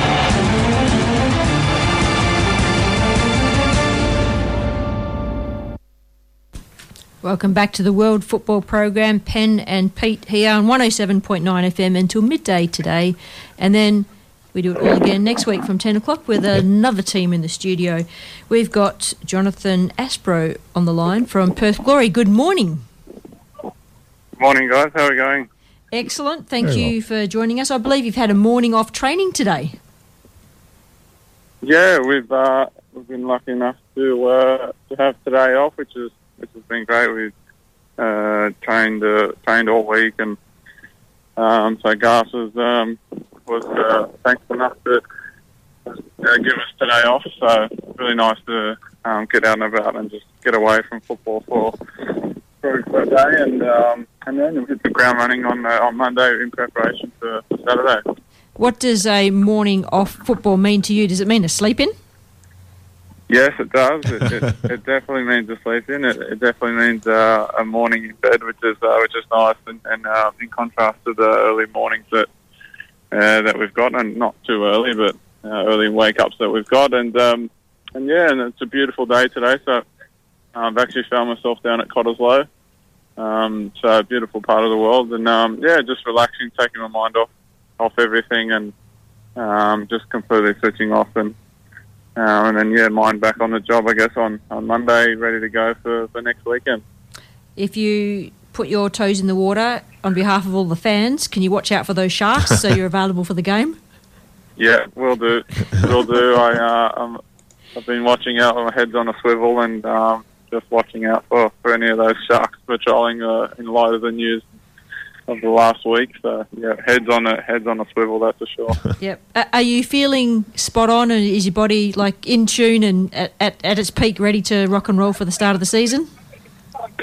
Yeah, ready to go. So just obviously we're in a place now mentally where we've been training for 16, 17 weeks, and the season was originally postponed because of obviously the border situations, and so what was an already long pre-season has gotten longer, and being in WA, it's been hard to kind of get out of the state and play games against other A-League teams. So we found ourselves playing against our youth side, which has been every week's been a great test for us, and just to get our match minutes under our belt, and but yeah, I think, like I said, we're at a point now mentally where we're all kind of ready to go and ready to rip in, and from a physical standpoint, it's hard to gauge because, like I said, we haven't played an A-League team at the moment, but we feel as though with the training that we've done and the way we're going to go about our things this season, that we're more than ready to tackle round one, and really, really confident with the boys that we've got in our team. That's good to hear. For our listeners, Jonathan, give us a little bit of an overview of Jonathan Aspro. Do you have a nickname? Who's your favourite player? What are your aspirations in football? So probably just have to stick with Aspro as the nickname. Just a very very easy one to remember for everyone, I guess. But in terms of favourite player, I watched a lot of football growing up, and I always looked, obviously, in the guys in my position. I loved watching Gerard Piqué play. Always liked from the time that he was in his younger years at Barcelona, and players like John Stones, Thiago Silva. So all the some of the best defenders in my position when I was growing up, kind of watching those guys and trying to emulate some things. And so aspirations is to, I guess year on year, it's to try and play as regularly as I can, and try and put my best foot forward to make sure that we're in finals contention and fighting for for higher honours at the end of the season. But from an individual point of view, really wanting to keep stepping up my performances and try and kick on to a new level, and then try and hopefully get overseas one day. But I know that comes through performances here and showing my quality here in the A-League, that those moves will come. Do you follow any teams overseas? I'm a massive Newcastle United supporter, so I'm been extremely happy over the last month's event of our big money takeover. So I'm extremely happy about all that. But been through a lot of highs and lows in supporting Newcastle, but hopefully some good times ahead in the next 5 to 10 years. What about in the World Cup? Because Greece, I'm guessing. Yeah, maybe. Yeah, well, yeah. Greece is obviously is one that I always support, but we haven't been there for a while. We certainly, when we weren't even in this year's Euros. So yeah, and unfortunately, with the recent results, you won't be in next year's World Cup because you're out of the way. No, we won't be. Thank you for reminding me. Sorry about that. Thank you for reminding me. Appreciate that. Thank you. Pete, some of the World Cup qualifiers, do you want to just give us a heads up as to like who's significant at the moment? Well, Brazil so qualified. so Brazil have locked their spot in there now with their recent result overnight. They had a 1-0 win over Colombia, so they're through. So the teams that are definitely through now are Germany, Denmark, and Brazil, obviously, as well as Qatar. Worth mentioning, Germany versus Liechtenstein last night. You expect Germany to win that at a trot, but when one of the German players took a boot to the face 10 minutes in, Liechtenstein got a player red carded, obviously, and I think the Germans decided no mercy in that game. They finished that one 9-0. Oh. So that was an outright slaughter. Nice. Poland and Andorra, similarly, an Andorran player was red carded early on for throwing an elbow to the jaw. So I don't know, with the European micronations just had a bit of a small man syndrome in the recent set of results or so forth. But in that group, Poland and England are definitely finishing top two. So currently England's top of the group and looks like the automatic qualifying spot, and Poland will go through to the playoffs. One group that I did sort of look at that I think looks pretty interesting is Group A, Portugal and Serbia. They're tied at the top, so both of these two teams are going to finish top two, but the final match is between the two. So whoever wins that goes to the World Cup just directly. Out of curiosity, is Ronaldo still featuring? He's still captain of Portugal? I believe so. Okay. I just wonder, with his shift to Man United, and I don't know, what do you think, Jonathan, with Cristiano Ronaldo playing at Manchester United? Do you think he's at the top of his game? Yeah, 100%. I think he's, I think the goal per game record speaks for itself. I think on an individual basis, I think he is. And obviously from a team standpoint, they've had a few tough results lately against some really big teams. And they're going for a bit of a rough patch, I think, collectively. But I think from an individual point of view, probably doing as much as he can and as much as he's ever done, because he's always his goals to games ratio has been that's unbelievable. That's all you can ask from a goal scorer, isn't it? Really, I mean, we were talking about the Socceroos earlier, and I'm liking Martin Boyle and his energy, and as Simon Hill said, his dynamic that he's adding to the Socceroos. But we could do with someone that could score 1 or 2 goals per game consistently for the Socceroos. Who do you reckon that is, Jonathan? Well, funnily enough, I was with Bruno Fornaroli last night, and he's talking about being naturalised. So that could be a little sniff on the cards. He's loving his time in Australia. He's talking a lot about getting naturalised. So he could be one that he's getting, on the other side of 30 now, but he's still scoring goals. Got a lot of goals for us last season. So maybe one day you could put him in and amongst it. How does that work? If he hasn't played in any other national team, has he? Because you can't play for a national team and then change to another. Not once you've played at senior level. You can swap in like the under 17s, under 18s. Gotcha. Which I think that's where Martin Boyle's stepped in, hasn't he? Because he played. And Tim Cahill famously played like one game for Western Samoa, and we nearly didn't get him to Australia for that reason. Yeah. Okay. All right. So who's the team to beat this year? Who do Glory want to play and beat? And besides every team, who do you think is strong? Yeah, I think that's the diplomatic answer, and I don't think you want that from me. You want a juicy answer. I do, correct. I'm gonna obviously watching Melbourne City play last night in the FFA Cup. They look like they've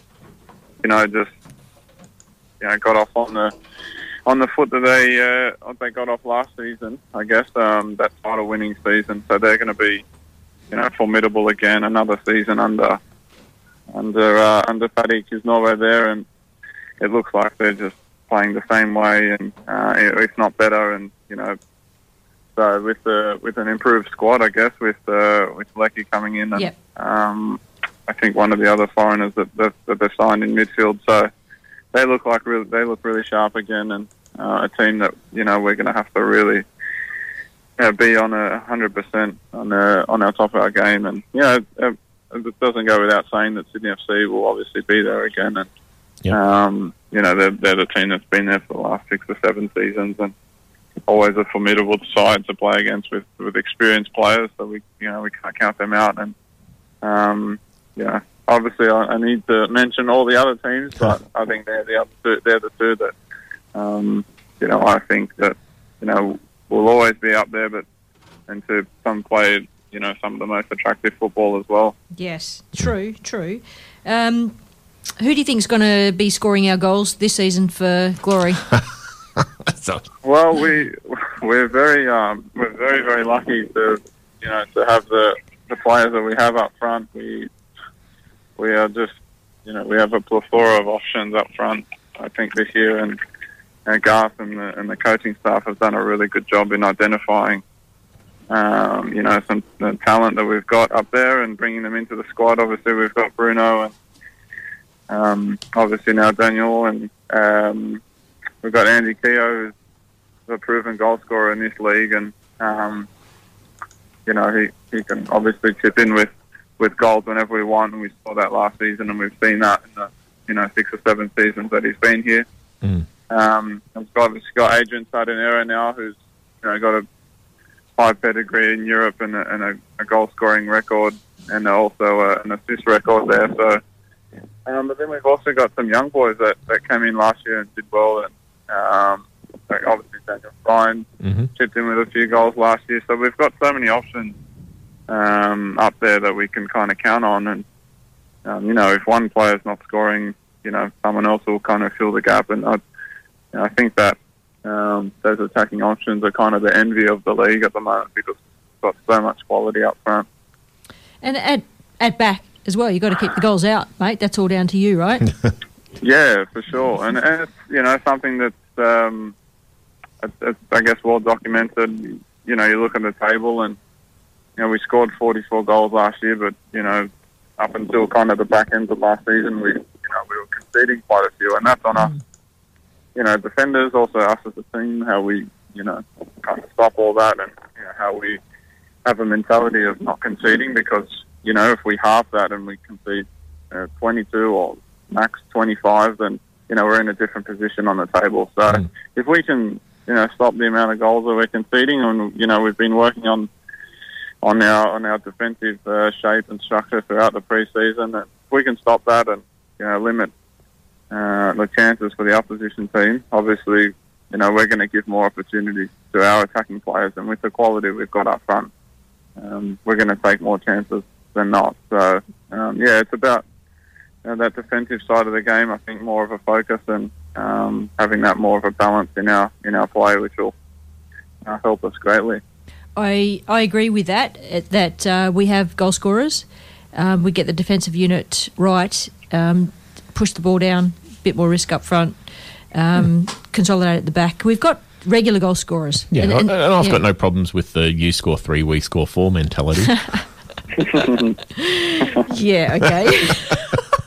Jonathan, it's been absolutely fantastic having a chat to you, and appreciate your time. Enjoy your day off, and we'll look forward to you on the park next game against Adelaide. Good luck with that one. Thanks, guys. I really appreciate you having me on. Thank you. Good on you. Thanks, Jonathan. See ya. Thank you. Bye. That was Jonathan Aspro, defender for Perth Glory. Go Glory. Yep. Pete, thanks for joining us today. We have squeezed a lot in. We have indeed. Yep, Len and Bags Groove is up next, and the World Football team will be in again next week. That'll be Sean or Hugh, not sure. I think Sean. Okay. And thanks for listening in, everyone. Have a fantastic weekend. This is Pen and Pete signing out. Time for the World Football Program on Radio Fremantle 107.9 FM.